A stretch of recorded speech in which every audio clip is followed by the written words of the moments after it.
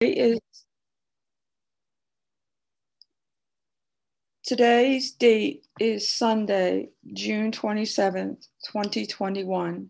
We are reading from the Big Book of AA, pages XXIX in the doctor's opinion to pages XXX in the doctor's opinion.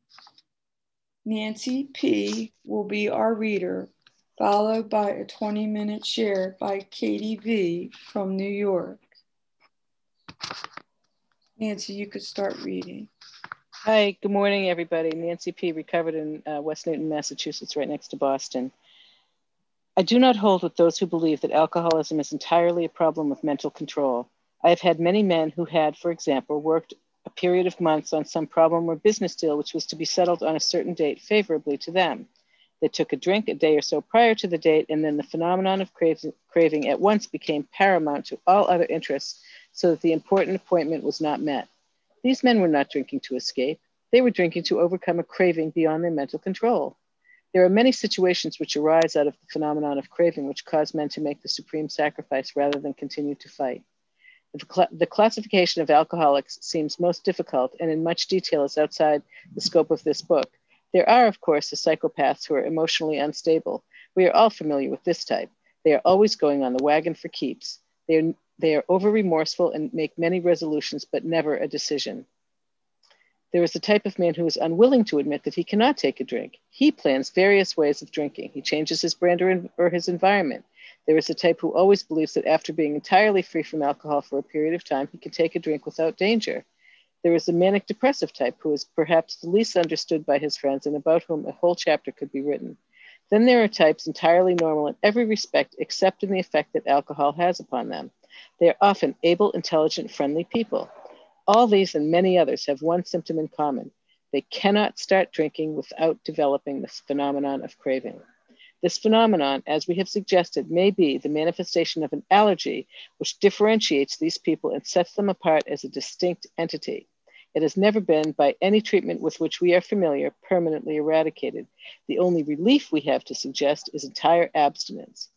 This immediately precipitates us into a seething cauldron of debate. Much has been written pro and con, but among physicians, the general opinion seems to be that most chronic alcoholics are doomed. Thank you for letting me share, and I pass. Thank you, Nancy, for reading. Okay, at this time, I'd like to introduce our speaker. Our speaker today is Katie V. from New York, and I'm very excited to hear what she has to say about our pages today. And Katie, take it away. Thanks, Maria. Hi, everybody. I'm Katie V. from Brooklyn, New York. Whew, I'm super nervous. Really happy to be here as a grateful, recovered, compulsive overeater, which is crazy because, you know, a little over 10 months ago, I told my sponsor that OA doesn't work and that I wasn't going to do this anymore. And I'll tell you how I got there really quickly. So just to qualify before I get into these awesome pages, I've been binging. I mean, the first time I remember binging is when I was 6 years old. And that's pretty much just how I ate. I stole money for food. I stole food out of people's fridges. I lied to people that I was eating. We all take that bite and run into the cupboard so that our mom doesn't see us, or the bathroom so our friends don't see us. And I just ate whatever I wanted all the time. And by the time I was 20 years old, I was 350 pounds and didn't really think I had any problems. You know, I felt pretty happy-go-lucky. I had to be the loudest person in the room because I wanted attention and wanted to be loved, but I felt like that wasn't available to me the way I looked. And I grew up in a place and in a family and in my own head where it said, you know, your weight is your worth. And I got really depressed in college and I started starving myself. And through anorexia, laxative bulimia, and overexercise, I lost 200 pounds in 2 years. And thinking that once I got down to this like goal number, this goal weight, this 150 pounds, that all my problems would be solved and everybody would love me and like the whole world would just like stop, and everything would be great. And nothing was great. It was actually much worse than it was before. And I was just killing myself. And I remember every time I hit like a goal weight, at first I was like, okay, if I get to 190 pounds, then I'll stop. Then it was, okay, I'll get to 175, then I'll stop, then 160. And then I got to my very lowest weight, skin and bones. And I was like, I could still lose 10 pounds. Like that'll do it. That'll make me happy. And that's the way I lived outside of this program, was that if I was thin, that meant everything was okay. And and I came into this program really because I lost the ability to diet. I hit that goal weight, and then I was running on the treadmill, like 5 days a week, taking laxatives, starving myself all week, binging all weekend, cursing myself for a weakling and a failure.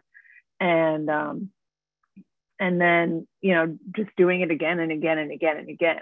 And I couldn't understand why it kept happening. All I had ever wanted was to be thin. And I'd wake up on the weekend surrounded by to-go containers, hot sauce in my hair and crumbs in my bed. And I'd be like, again, this is insane. How does this keep happening to me? Like it's all I had ever wanted growing up, overweight. All I had wanted was to be thin. And I was finally a size 6 and I couldn't stop. And so I came into this program because I was going back up the scale, truly. And, came for the vanity, stayed for the sanity. And, oh gosh, I haven't been timing myself. Oh no. Sorry. I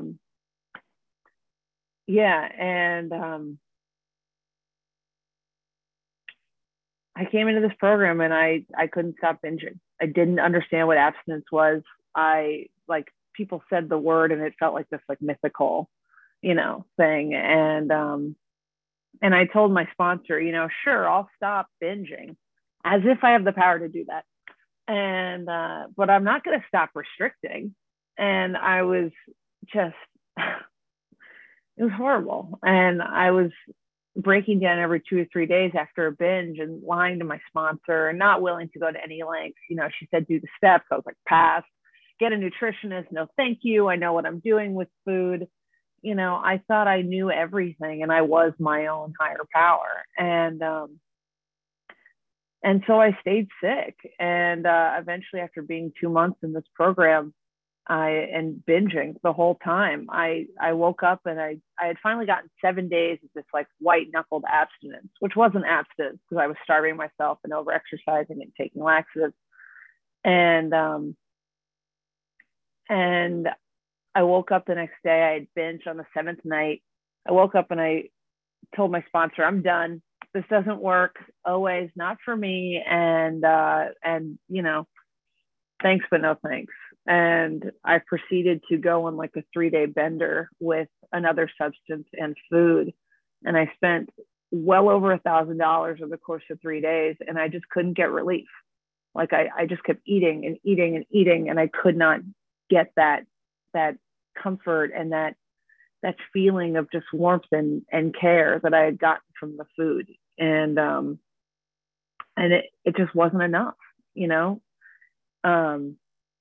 and I woke up on the 3rd day and I was like, oh, I'm gonna die if I keep doing this. And I wanted to, because I thought I was never gonna live free from this disease.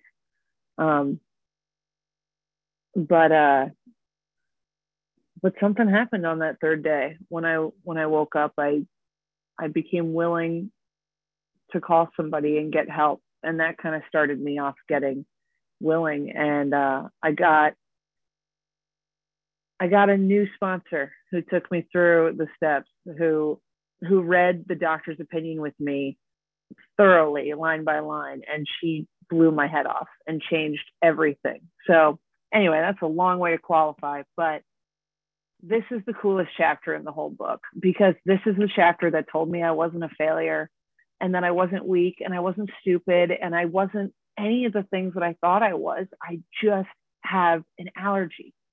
Like, I have a disease. Like, I'm sick. I'm not dumb. And the whole time I wake up after those binges and say, I'm an idiot. I did this again, you know? And so to dig into the book, what we're all here for. Yeah. So that phenomenon of craving, you know, that phenomenon of craving was so much more than anything I couldn't go up against it, you know, like it was like I was a robot being driven to the food. I remember being 150 pounds and starving myself all day, eating boxes of Tic Tacs, right, which have sugar in them. And for me, my abstinence is no sugar, no flour. I'm eating Tic Tacs all day long because I have to be chewing. Like, I'm so hungry, and I'm eating packs of cough drops, chewing gum until I get aspartame poisoning, you know, eating whole boxes of Tic Tacs. And I'm just setting myself up, you know, and I get home and I'm alone, and it's on, you know, and it didn't matter what was coming, you know, it didn't matter what tomorrow was going to bring. Like, I ate like there was no tomorrow, you know, there was always some reason, you know, it was always like, I wasn't drinking to escape. I was drinking to overcome that craving beyond my mental control. And there was always some reason, you know, that justification for why I was going to binge. Oh, it was a long day. Oh, somebody did this. But I really think that's just my, you know, that's the mental twist that we learn about in these pages. Like, that's my mind saying, you have control. You're making it like, this excuse is the reason why you have control to do this. You know, you are choosing to do this. And I kept thinking I was making that choice over and over again. And that's why I was, you know, bad or stupid or weak. And I'm not. And I love the types that we have going on here. When we were reading through this, I was like, wow, I could be all of those types at once. And I felt like every other day I was a new one of these types.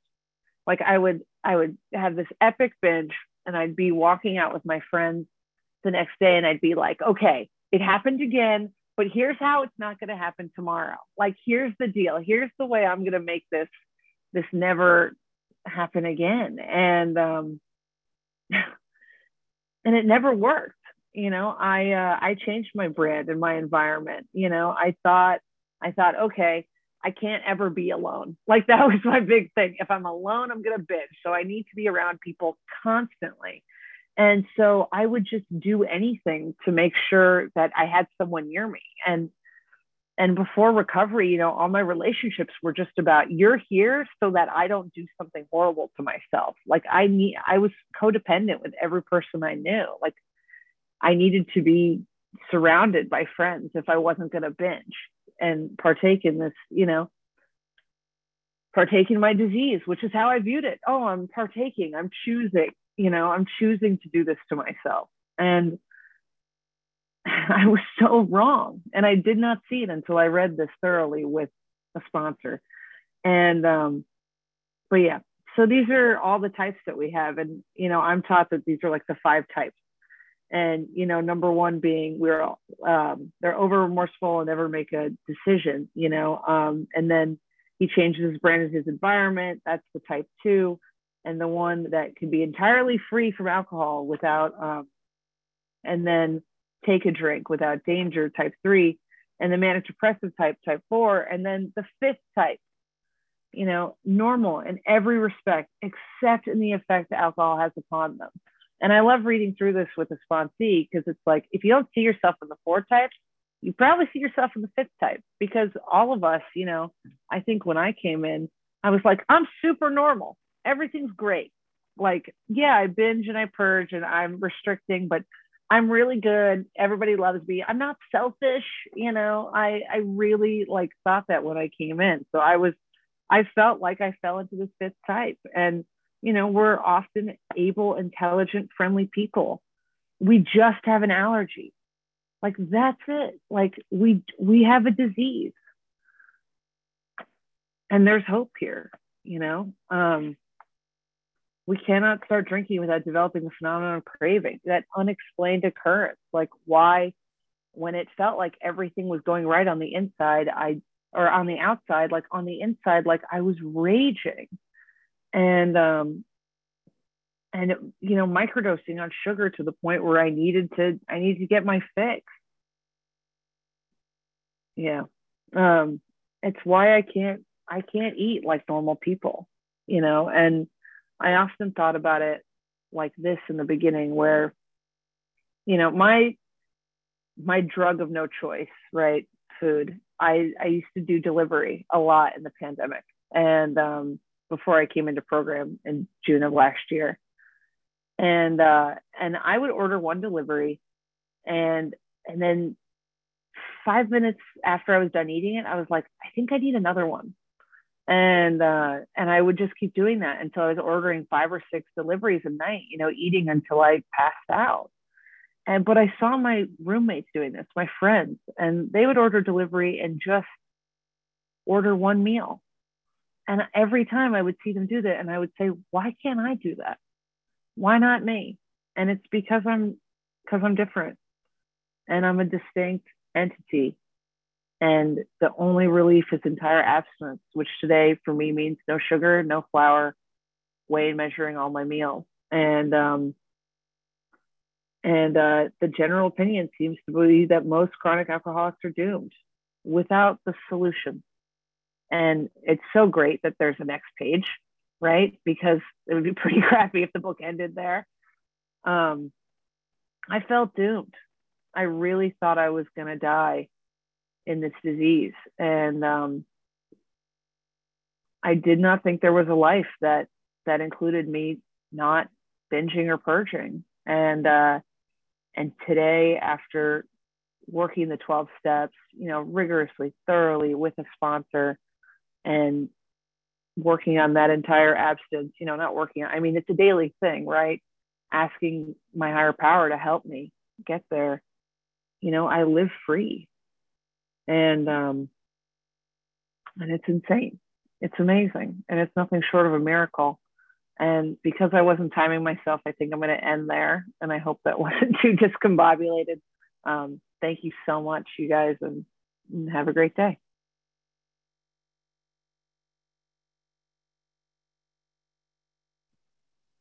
Thank you